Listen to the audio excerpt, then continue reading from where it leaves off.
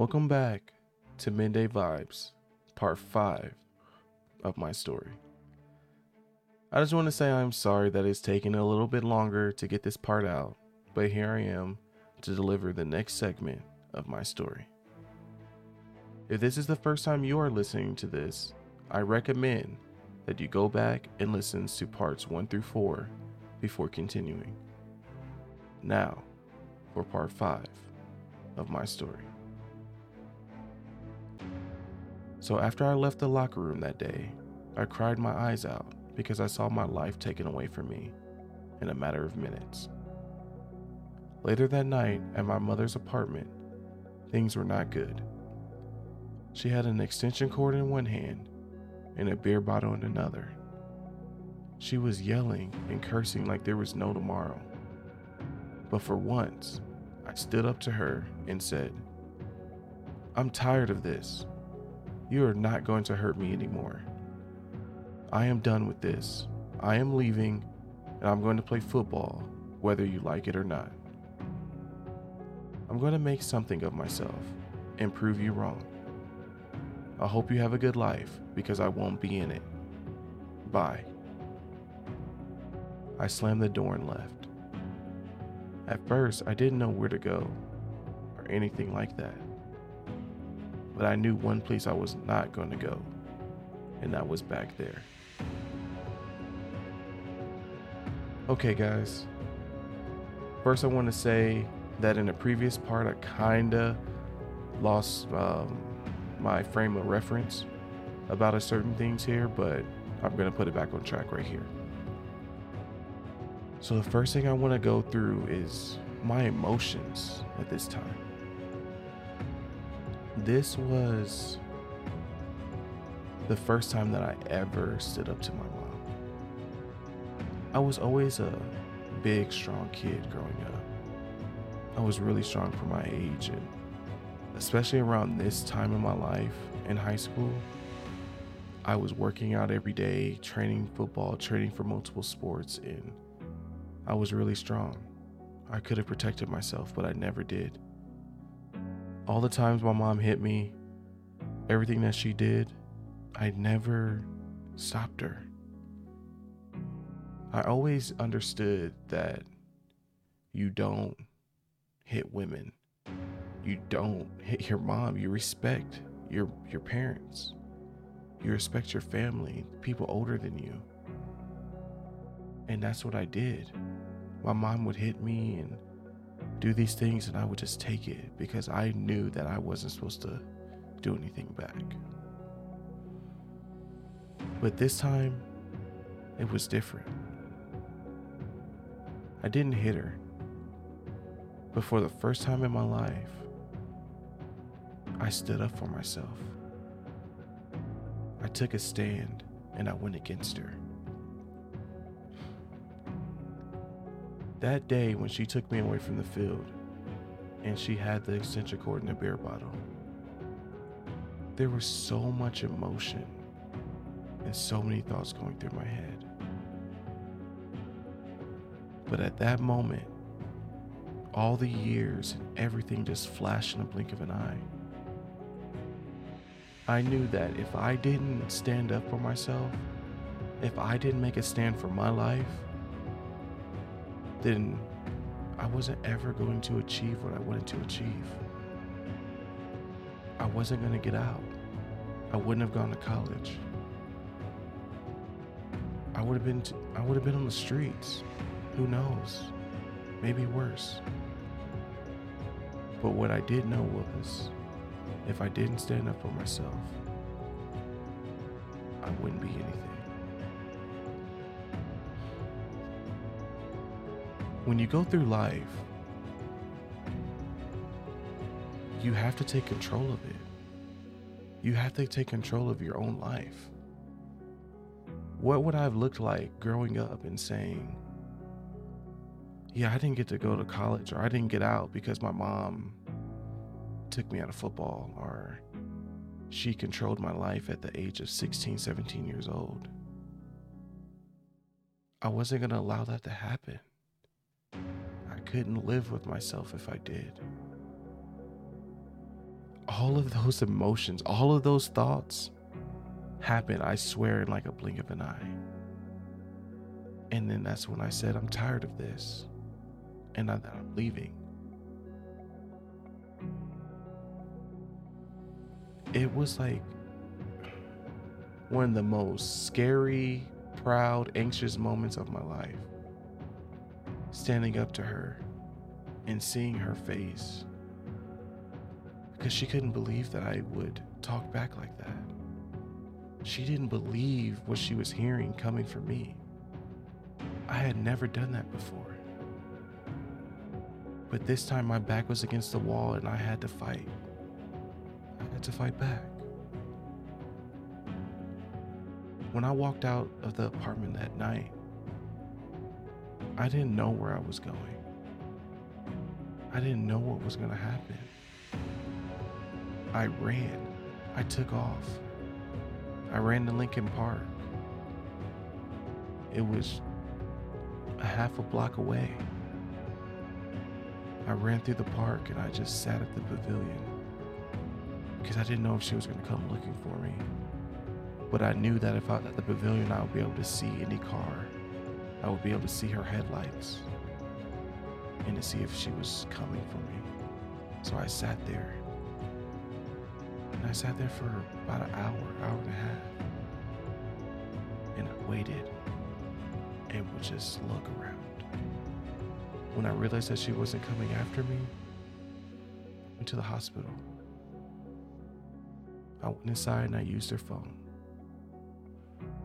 It's something that I used to do a lot, where I would go and eat meals there, watch TV, get a soda, or we called it pop. Then up north we call it pop, sorry.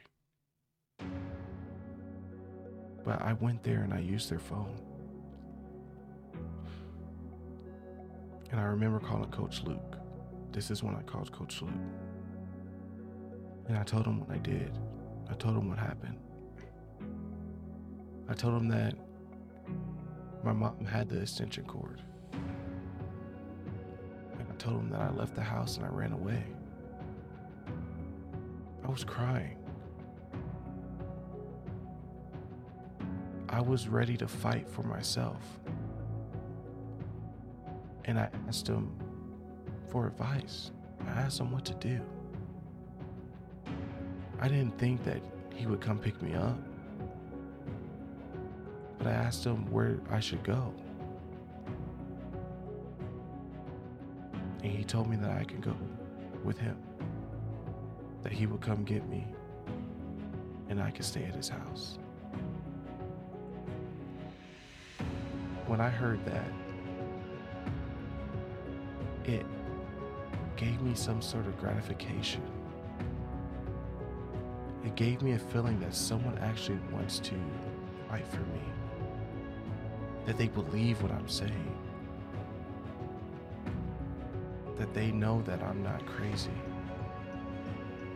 Because every time I've told people, or I told DCFS, I always got sent back. There was never enough evidence, or it was he said, she said, adult versus child. I was never believed, but he believed me. He actually listened and he heard what I was saying, and he came and got me. When I got in the car, a lot wasn't said. I just remember driving to his house across the lake, and I was just looking at the streetlights. I was just happy that I'm going to sleep somewhere safe tonight. I was very anxious and I was nervous because I didn't know what was going to happen. I knew that he was going to have to tell people. I knew he was going to have to report it. And that scared me. That made me anxious. Because I knew if I went back, if I got sent back, it was all going to be done. I wasn't going to be able just to run away again. And if I did, I wasn't going to be able to play football. Everybody saw what happened. They weren't going to let me they weren't just going to allow me to play football without talking to my mom to see if it was okay. So I was so anxious because I didn't know how this story was going to play out. I knew that I had one person that believed me, but I needed more. I needed the people that were going to place me believe me. That's their job. Department of Child Family Services. Child Services. And I felt like it was never about me. I felt like a little kid was just crying for help, and it was always overlooked. So I knew that at that time, this was all I had. This was my last opportunity to be able to play football or be able to achieve the goals that I wanted to achieve. All the recruiting, all the college letters, the scouts coming to the games was going to stop if this didn't work. If they didn't actually hear me this time. This was something that I just thought about all night when I was staying at Coach Luke's that night. I couldn't sleep. I was tossing and turning and was very scared. I remember I had my eyes closed, and you ever have that moment where you just feel like you can just feel every minute that's going by? You're really trying to sleep, but you just feel everything going on around you. Your mind is racing a mile a minute. That was me. I played out 50, 100 different scenarios in my mind. And I didn't know which one was gonna go. When I finally got to sleep that night, it felt like I was getting woken up to go eat breakfast the next morning. I was exhausted. I didn't know how I was going to get through the day. But I go in the kitchen and there's pancakes and bacon and toast and some orange juice. I felt like it was like freshly squeezed orange juice, but I know it wasn't. But it tasted so good. I remember being so grateful to have that good breakfast. And in that moment, it made me feel calm. It made me feel like this might work for me. Things might be going in my favor. And I don't know why that breakfast made me feel that way, but it brought a sense of calmness to my life.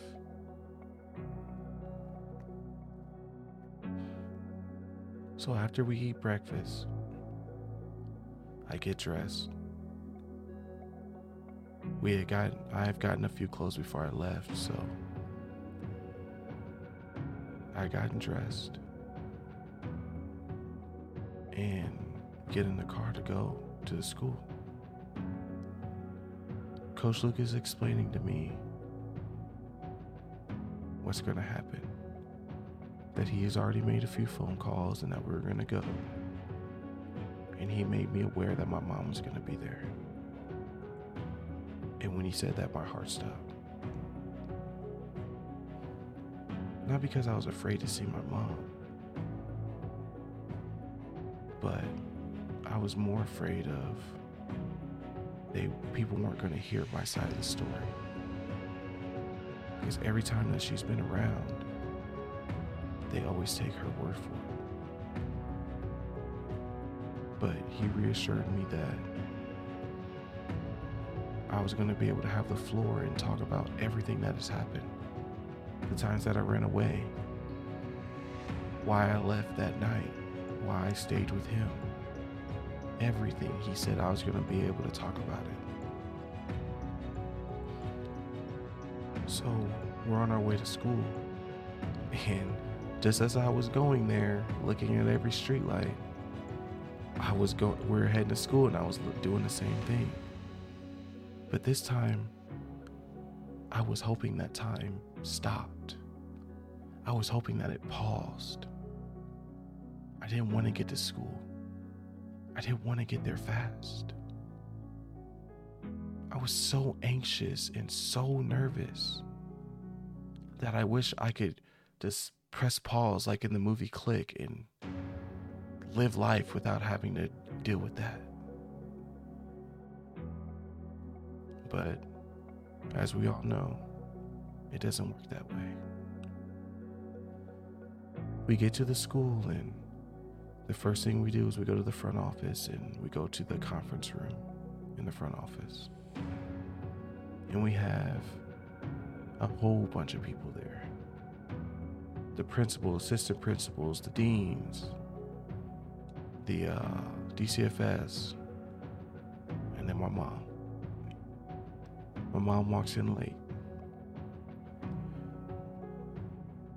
And the meeting starts. They allowed me to talk first, and they wanted to know about the situation, about the football field. And when that was going on, I couldn't say words. So Coach Luke started the conversation. He said everything that had happened. She pulls up on the side of the football field. She starts yelling down. She walks down the hill, starts yelling at me, pulls me off the practice field and say that I'm never going to play again. He talked about my emotions in the locker room and how genuine they were.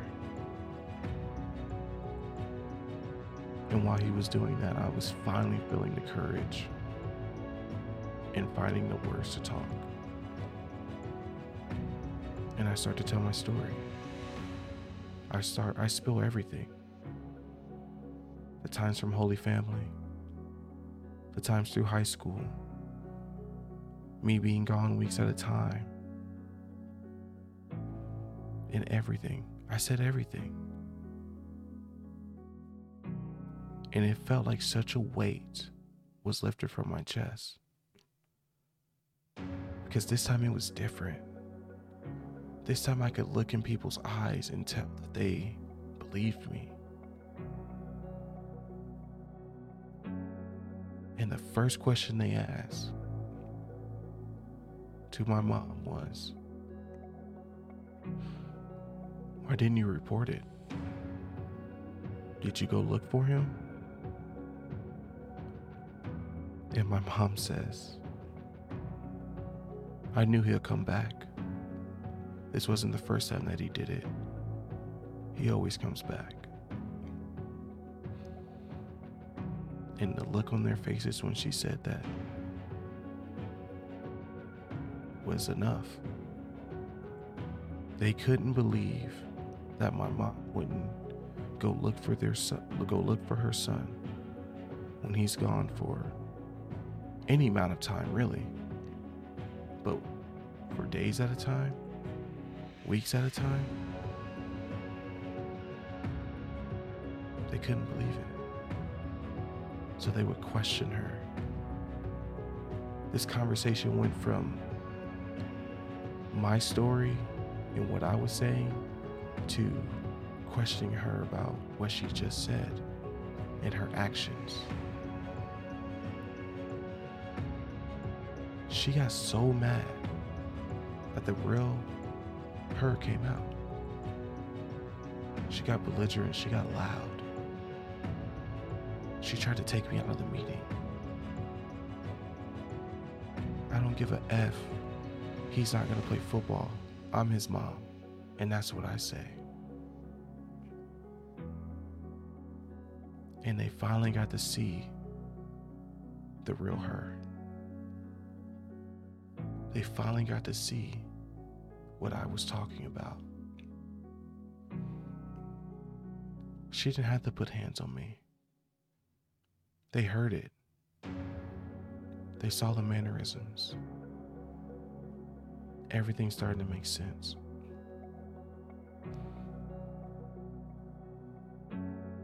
So after that,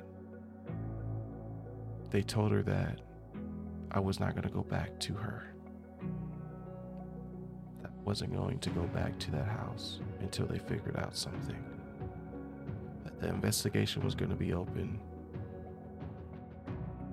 and something was going to be arranged.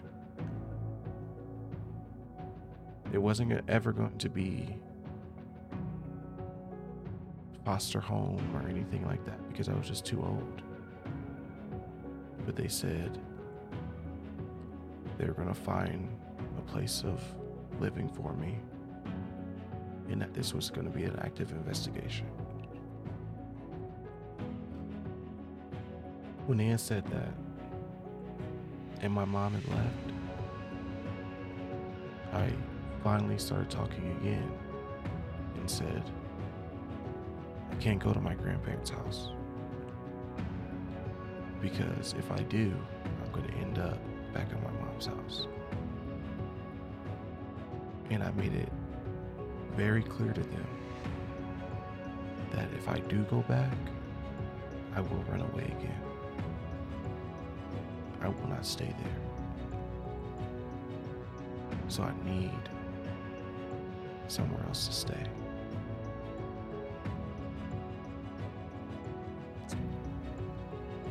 So that's when they called my dad. And that's something that we had talked about in part 3. They had called him. And I didn't want to go. I told him that that I didn't want to leave. That I have opportunities here. And I can't let those go. I have goals. And I needed to stay, and he understood. So, I said that I wasn't going to stay with my grandparents. I said I didn't want to stay with my dad. So I'm 0 for 2. Where am I going to stay? I didn't have anyone else. Well, Coach Luke took me in for a few days. And then I got to stay with someone that we're going to talk about in the next part.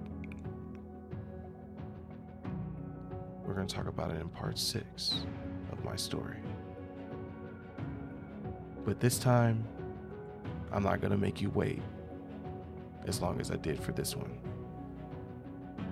So be on the lookout for part 6 coming quickly about the last part of my story.